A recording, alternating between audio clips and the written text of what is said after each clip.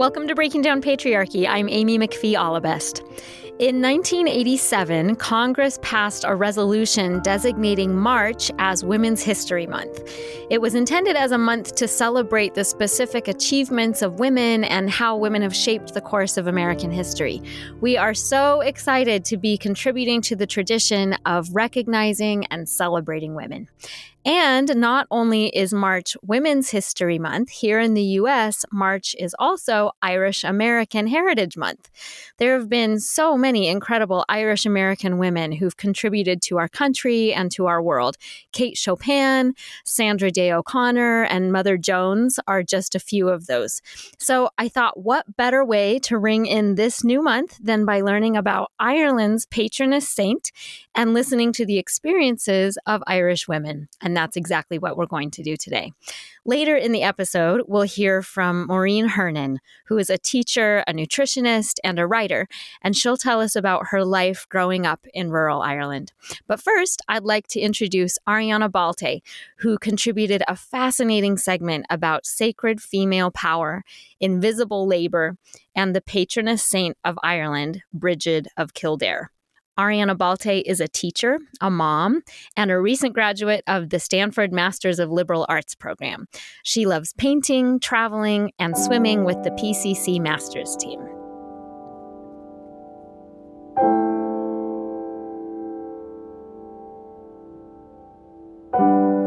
Hello, my name is Arianna Balte, and I'm contributing a piece called How St. Bridget Defied Patriarchy.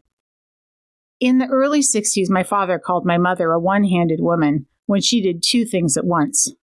It was an era when more women were returning to work, but society still expected them to run the household. My father believed that men cleverly chose to work with both hands. He missed that when women did not, it was likely because they had their hands full with a baby on one knee and a tool in the other. My dad was a good man, but he claimed that I never wore diapers. He thought it was funny, and he didn't mind revealing that he had never changed one. My mother magically presented me clean each time he saw me. Sometimes women's work is as miraculous as St. Bridget's superhuman miracles. St. Bridget, a 5th century Irish saint who performed feats of healing and protection, is still adored for her compelling strength and leadership at the inception of Catholicism in Ireland. Irish women found much needed inspiration in her stories and have kept them alive to this day, despite constant patriarchal attacks. St. Bridget offers safety and preservation of life for all the Irish, but she specifically protects women and magically prevails over birth, the hearth, and female health. She vindicates women's experiences as central and important and models the role of a powerful female leader. In writing this small contribution to Amy's amazing podcast series, I thought a lot about women who are constantly juggling a long list of responsibilities. I personally was holding down a full-time teaching job while dealing with the ongoing needs of grown kids. It wasn't lost on me that despite our family's shared meal responsibilities, I was the one who felt additionally obliged to make the homemade dessert before visiting friends. We still need to work miracles. Fortunately, St. Bridget and her sacred feminine traditions have empowered me more than I would have dreamed. She points to women's power as a birthright. She's a role model whose might overpowers patriarchy, and her traditions go on to rise and speak for women today. More about St. Bridget's powerful reign. When I began writing my thesis on St. Bridget at Stanford last year, I was amazed at the extent to which the saint's life and stories connected the holy to the feminine. The word feminine carries a lot of baggage, connotes softness, hesitancy, and weakness. But St. Bridget demonstrates another kind of feminine, one that is commanding, gutsy, and cunning. The saint is remarkable because she exists and even thrives within the male-dominated church. She is a beloved spiritual teacher and Ireland's only female patron saint. She does all this without losing her association with the original ancient goddess. She's the omni-feminine, so powerful that she orchestrates the beginnings and ends of life and provides constant protection from evil. If we approach St. Bridget with an understanding that she represents a merging of the Christian saint with Ireland's pagan Celtic goddess, it is easy to understand why she is larger than life. Her strength comes from a time in Ireland when people venerated female creational power. Today, the Saints' Festival Day is celebrated on the same day as pagan spring celebration Imbolc, but her traditions reveal her influence over all aspects of the life cycle. The St. Bridget we know today evolved under patriarchy and emerged as a Catholic saint. The Irish loved her pagan roots enough to preserve them within Christianity. Her knowledge of this Celtic past complemented her essential work to help Christianity blossom in Ireland. St. Bridget was a real woman whose power in the church flies in the face of patriarchal tradition.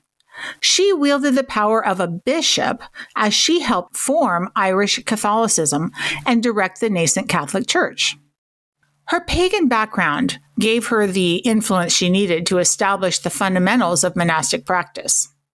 Her lives, the medieval stories of her life written for religious imitation, do sometimes describe her in meek and humble terms.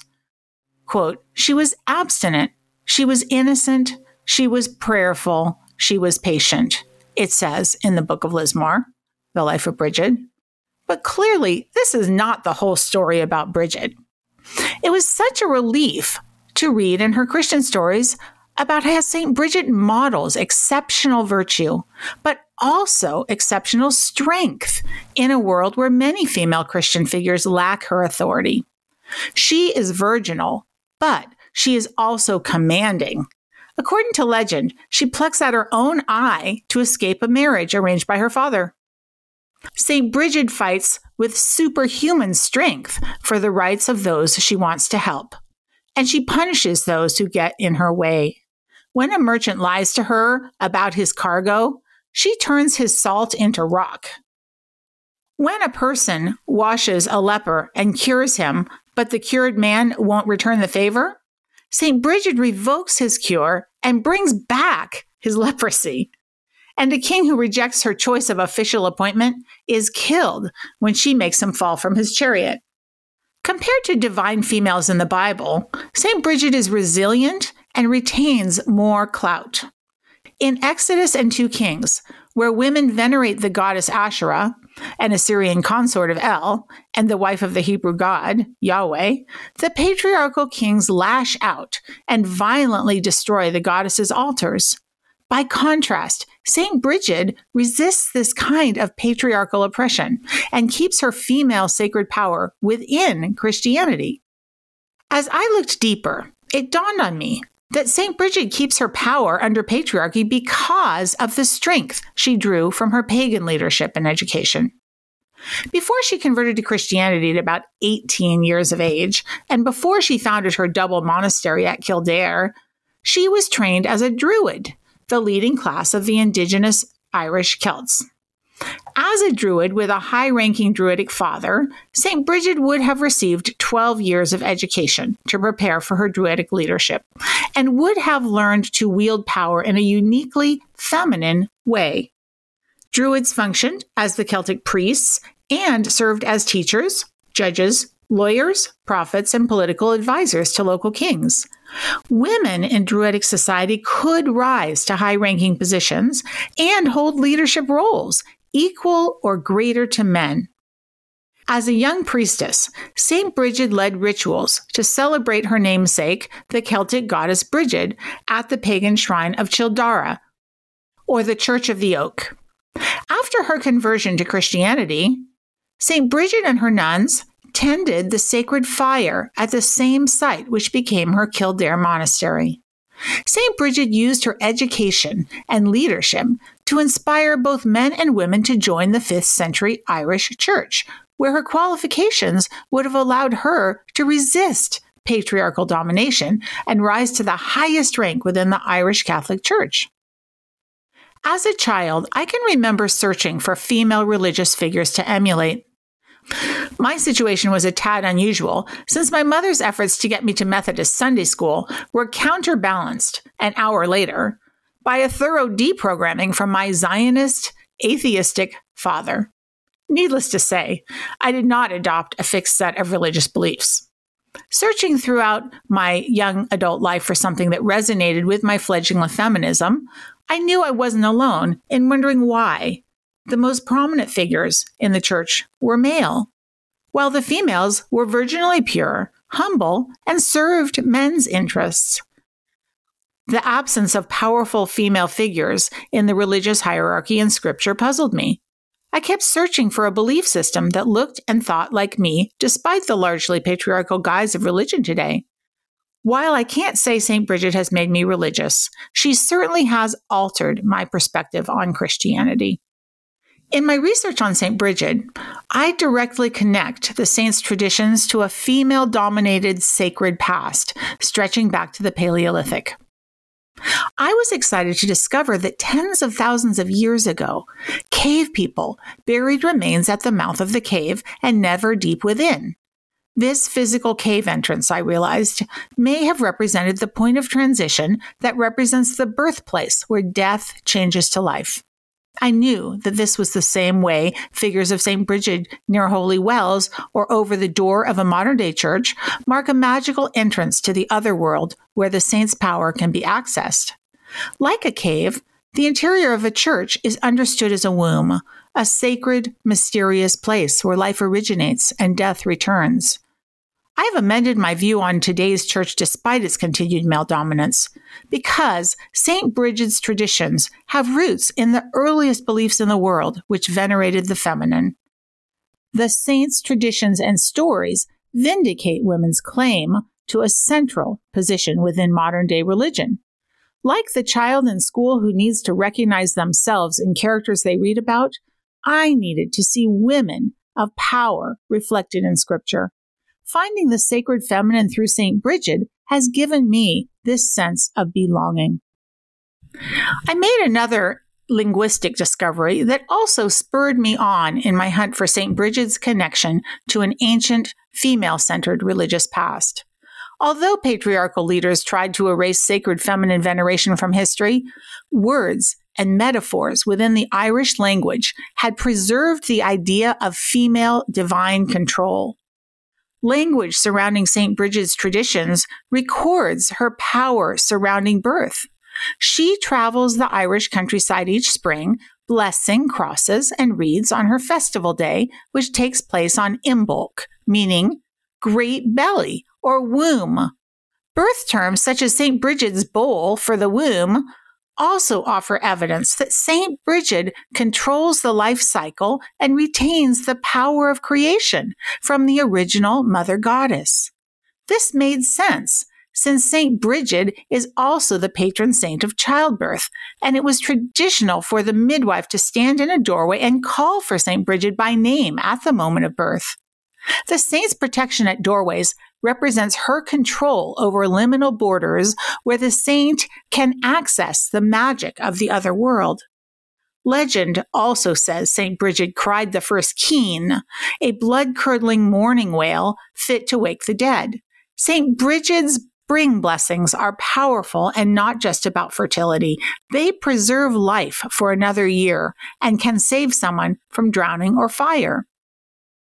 As I thought more deeply about St. Bridget's festival day blessings, I was astonished to realize that she participated in one of the oldest female-centered sacred rituals, the sacred marriage. In this ritual, a priestess on earth models behavior for the goddess she venerates in heaven. This Christian icon's annual journey around Ireland exemplified the pursuit of an ancient belief. For thousands of years, people believed that they needed to act in order to enable the gods to make crops grow and make the sun and seasons turn. In sacred marriage, a priestess chooses her king and mates with him to energize the life cycle. Their union mirrors the marriage of the goddess and god above, and works to prompt a continuation of the life cycle, including the movement of the sun and the growth of crops. St. Bridget also represented her namesake, the goddess Bridget, in the same way.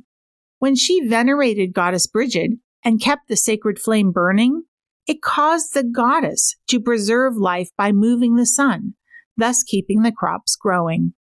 When St. Bridget does her festival rounds on the eve of her festival day to visit and bless each home, she models the movement of the sun on the first day of spring when life resurfaces.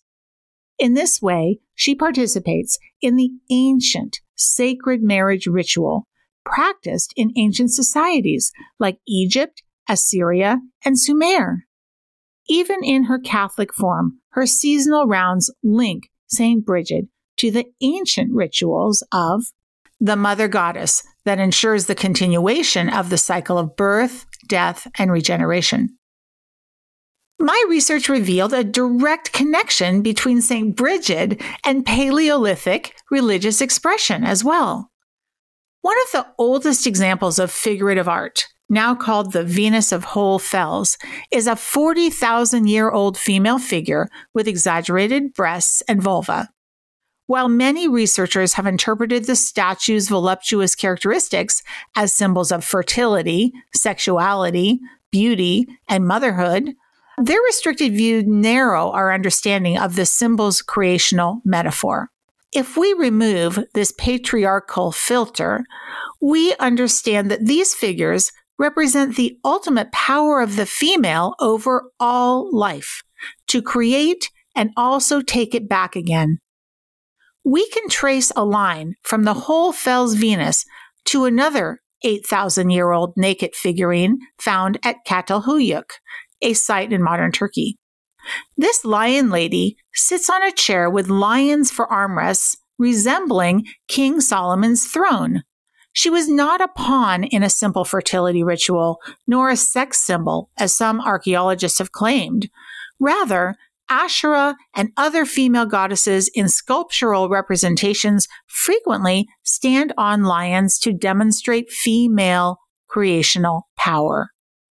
We can make a direct connection from the Judeo-Christian tradition of St. Bridget back to the great female creator, goddess of the Paleolithic. Thousands of years ago, as agriculture took hold, patriarchal Indo-Europeans began to invade nature-based societies, causing a splintering of the all-powerful Great Mother Goddess. Remaining goddesses became a pantheon of lesser female divinities under these masculinizing forces. We might refer to these new goddesses as the goddess of war or the goddess of weaving.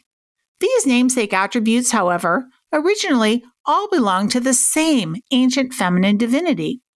Another reason I personally have loved learning about St. Bridget is that she is a seamstress like me. I sewed my own wedding dress, enjoy costuming shows, and have taught embroidery classes. But somehow, during visits home to my husband's family of scientists, I always felt that this woman's work was second-rate, and certainly not something to be proud of in conversation. Finding out the ancient significance of weaving through St. Bridget made my heart soar and feel larger than life, as if I belonged to a long-standing club of wise women.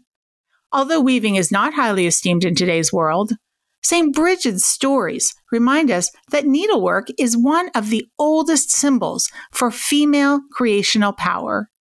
Legend says that mighty St. Bridget wove the first cloth in Ireland.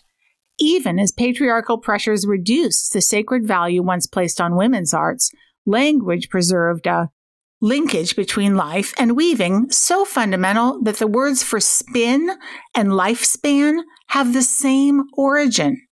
The verb to spin originally meant to draw out or stretch long. St. Bridget's first miracle in Lives also involves stretching fabric. In her miracle of the cloak, she cleverly negotiates with the king for all the lands her cloak will cover, so that she can build her new monastery. When he agrees, She stretches her cloak across the land in 4 directions to possess all of the Liffey Plain, the sacred Druidic fields. We can understand her cloak of woven fabric as a symbol of sacred creational power.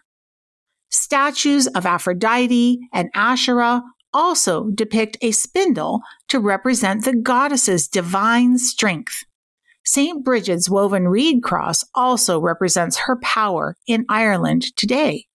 This dates to the Paleolithic, when people also built ritual items out of clay molded over woven reeds. Irish folk culture used weaving as a symbol for the creation of life until the modern era.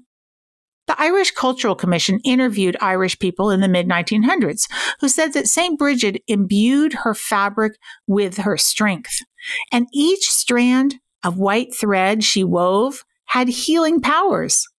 This belief extends to sacred sites for St. Bridget all over Ireland, where even today pilgrims cover a bush with small ribbons in hope of earning her healing blessing. This February, I plan to attend the St. Bridget's Day festivities in Ireland. I wonder if I should visit only Christian St. Bridget sites, such as her holy wells. But I soon realized that Ireland's megalithic passage tombs were equally significant. Ireland's prehistoric monuments also reflect sacred feminine magnificence. Irish place names for these stone structures reflect a deeply ingrained consciousness of an earthly mother goddess. In County Meath, Ireland, 3 mounds known as the Witches' Hops were previously known as the Callie Steps. Cailleach's name means witch or hag.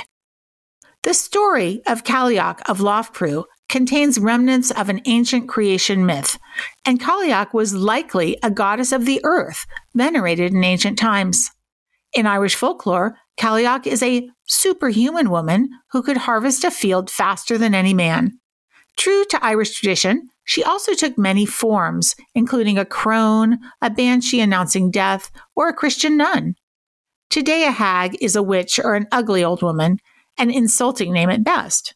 Maybe we are just lucky that St. Bridget's wells are calm and peaceful places for reflection and healing.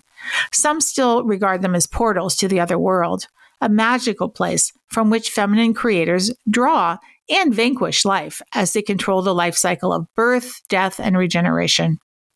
I find solace in the truth about female power and enjoy the fact that people have been telling this story for tens of thousands of years.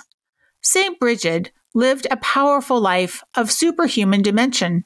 She reminds all of us that the original female religious authority was appropriated under patriarchy, and that in our work to break down patriarchy, we are restoring women to their rightful place in history.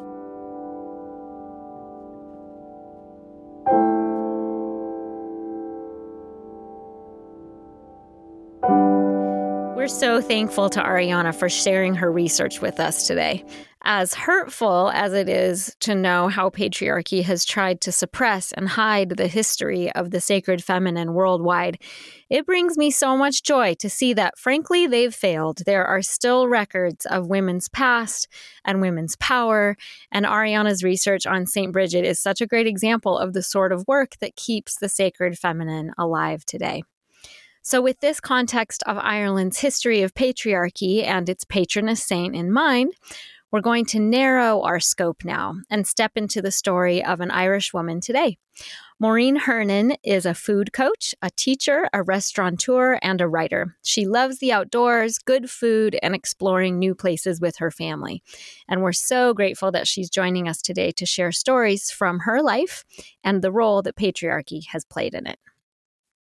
Hi, my name is Maureen Hernan, and I want to share with you how patriarchy has influenced my life in a timeline fashion, as I think this would give you a good glimpse of how the experiences I've had have coloured and shaped my life. Early childhood. In the 70s.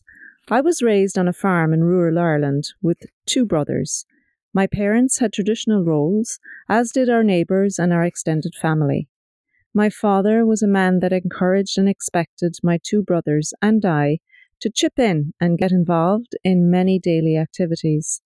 Jobs were shared for the most part as equal as what was physically able. We all got to experience getting up at 6 in the morning to pull fresh veg for the market. We all got to experience staying up late into the early hours of the morning to supervise the birth of a new animal. And we certainly got pulled out on a Saturday morning to bring cattle in for testing, or to collect eggs, or to feed the animals, etc. The three of us were seen as equal, and he made it as much fun as possible along the way.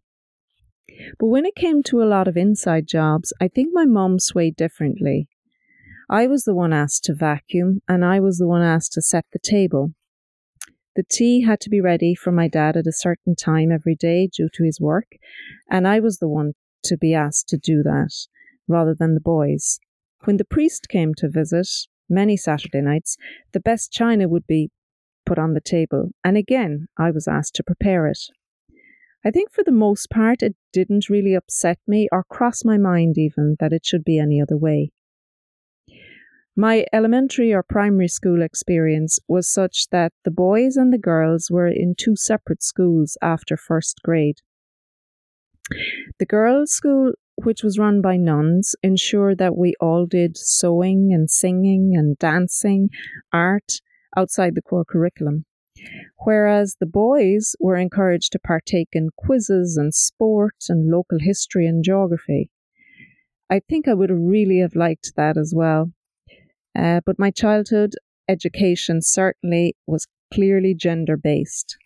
And the environment, again, at this time was a traditional family and the community-focused one with traditional role models. Later childhood, through the 80s. My secondary or high school experience was a welcome change. It was a mixed school, and while there were limitations to the subject choice, we were encouraged to do whatever took our interest at whatever level. Both girls and boys were able to play football, run the school bank, take tech drawing. It was an open environment that allowed all students to equal opportunity. It was a time when there was a huge growth in kids going off to college. However, many boys had to stay at home to take over the farm. While farming was also going through a transition and becoming more streamlined and business-run rather than lifestyle-focused, it was still the son that would take on the job. Many girls choose nursing and teaching as these careers coupled better with family life. I remember my mum suggesting that I opt for a secretarial course or a local office job, as it would be a lot easier, and why would I, to quote, kill myself, unquote, at college. Her intentions, I'm sure, were all good, but strongly coloured, I think, by her own experiences, and perhaps her fear for me and the unknown ahead. Maybe she was hoping that I would meet the man that would take care of my financial needs. Young adulthood in the 90s. College for me was not your typical experience. I attended an affiliated college to Trinity College Dublin, run by Dominican nuns. This Roman Catholic order ran a strict archaic school where first-year live-in students had to carry out daily duties at 6:30 in the morning each morning before class, like polishing wooden staircases, and many traditions and duties and responsibilities were expected of subsequent years. One example comes to mind. Every Christmas there was a formal dinner where the freshmen did the wash-up, the sophomores prepared and cooked, the juniors served, and the seniors got to sit and eat and mingle with the professors. My 21st birthday happened to fall on this night one year, and while I requested to be excused later into the evening with a few friends, this was not acceptable. I was told that this was a tradition that should not be broken. Guess what we did? So there was one singular boy, I think, in the complete 4 years that I attended, who was in class. We had the full spectrum of outlooks and philosophies, though, there, and some teachings that were very traditional and some not so. One professor in particular, who had writings banned in a few universities, was inspirational. and he questioned everything. He lectured in theology, and while he had very deep and huge questions posed, he always made light of the lectures as well. I loved it, and it coloured my outlook on religion from then on. It aroused my curiosity and certainly caused a paradigm shift from my previous experiences. I remember when he questioned the gender of God in Catholicism and the possibility of the persona merely as something tangible to believe in and to pray to. Another lecture was questioning the existence of Mary, the Mother of God. I do remember him asking that these debates and discussions remain within the lecture hall. Structure and the male dominance in religions were examined and discussed continuously.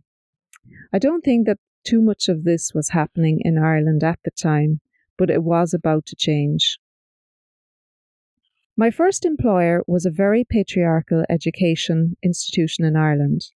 I got a tour of the college I worked at on arrival and was shown the male and the female staff rooms, separate. I honestly thought that the vice principal was joking, but to my shock he was not. He agreed that it was archaic, but I'm afraid it took a few years before it changed. I was luckily in a separate department with a young, energetic staff. I remember having to fight at staff meetings for equal opportunity in funding, equipment, hours, and space. Some of this was seniority and gender-based. More of it was preference for more trendy subjects and the market demand. We had a very authoritative principal who every new academic year would give an opening speech to staff with strong, threatening tones on work ethic and timekeeping. It seemed crazy to me, sort of funny really, but quite intimidating. During this time, I decided to purchase a house as an investment, having started work, and an uncle of mine kindly offered to give some advice. Again, to my surprise, he suggested that I consider a number of extremely small and old dwellings, like factory houses really, as they would be nice and easy for me rather than look at newer and bigger developments. Was he nervous for me, or was he just exerting his authority on the matter? I'm not sure. Married life and parenthood through the 2000s. My husband and I found it relatively easy to make decisions regarding family, work, and lifestyle together in our relationship. Our values align for the most part. I've stayed at home while our children have been raised, and we, felt strongly on the value of the family unit, our relationships, and their growth in becoming confident individuals within the home, firstly, and then beyond. While there has been many difficult days for me personally to stay at home, I still came to the same conclusion in that it was the best option for me and us. It wasn't an expectation from anyone else, nor was it something that was looked upon as an opt-out either. I viewed it as a privilege, as many didn't have that option and had to work. My husband's work was far more financially beneficial and therefore provided opportunities for all of us. So I set aside my work and I took on the family role. I felt that in family life it is a constant give and take for things to work and tweaking the ever-changing demands. I balanced my life and the need for mental stimulation by setting up a consultancy business on health and nutrition it really felt great. At this time, I had many options but continued to choose being at home. The strong maternal urge to be there steered my course. Was this urge conditioning from my upbringing, or was it nature itself? We immigrated to the US while our children were midway through schooling, and once again I felt the need to be there for them and help them get established in a different society and culture. My youngest child, using the pronouns they, them, also had to overcome a lot of hardship in the past 2 to 3 years with anxiety and depression and gender identity. That I believe the safe haven of the home can only have been a solid base for them to work through it all.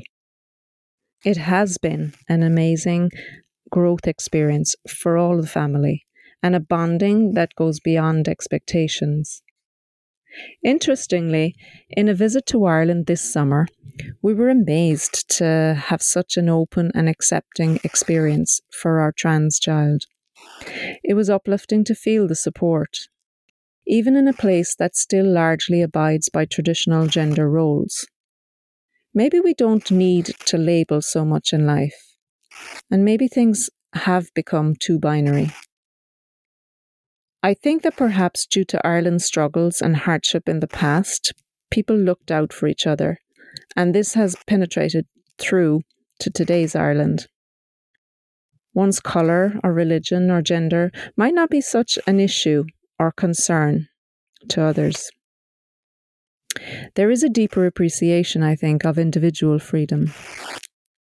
I also think that the Irish sense of humour, which pretty much is a survival mechanism, has helped build this understanding and acceptance of differences for sure.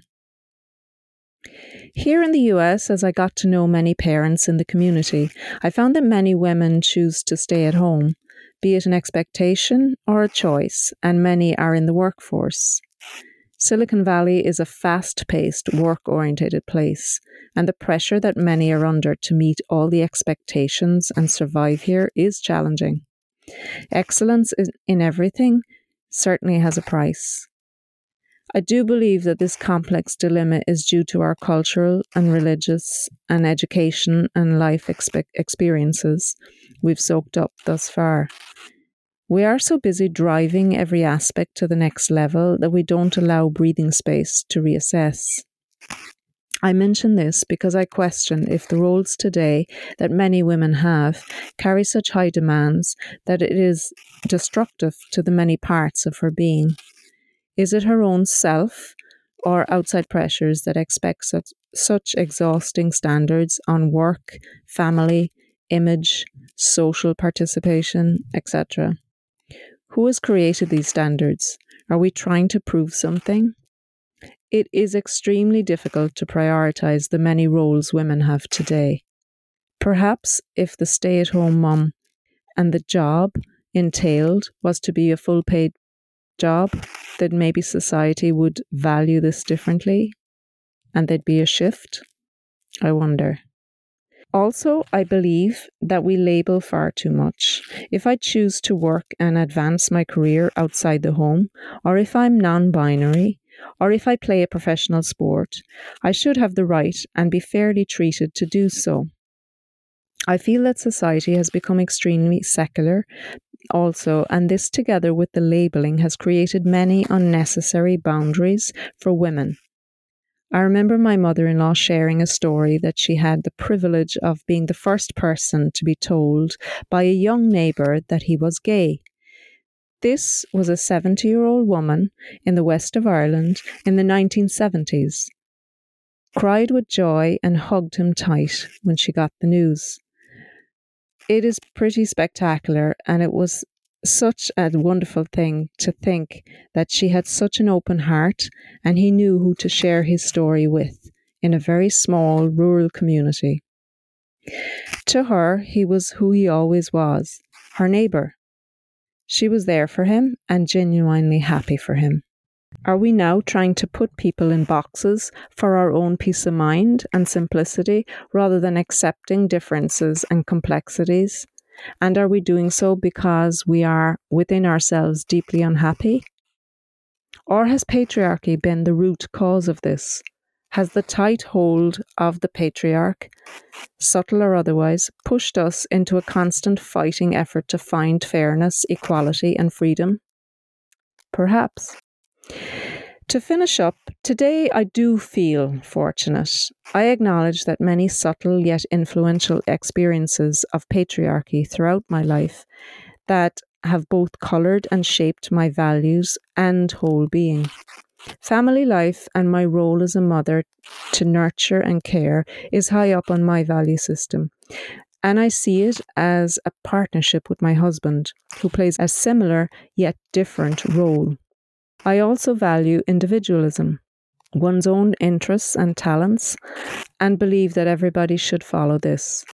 Again, perhaps it has been the mix of encouragement and a few knocks that have helped me formulate who I am and the balance that I strive towards with the multitude of roles. I remain hopeful and optimistic for the future. Thank you.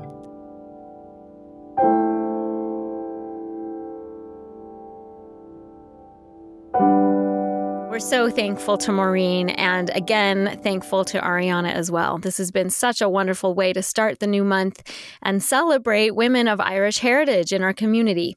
For listeners who would like to learn more, you can visit us at our website, breakingdownpatriarchy.com, for bonus materials and full transcriptions of each episode, as well as our Instagram at @BeDownPatriarchy. Before signing off, I'd also like to thank Sam Preminger for our production, Brianna Jovan for our editing, and Lindsay Allebest for our social media.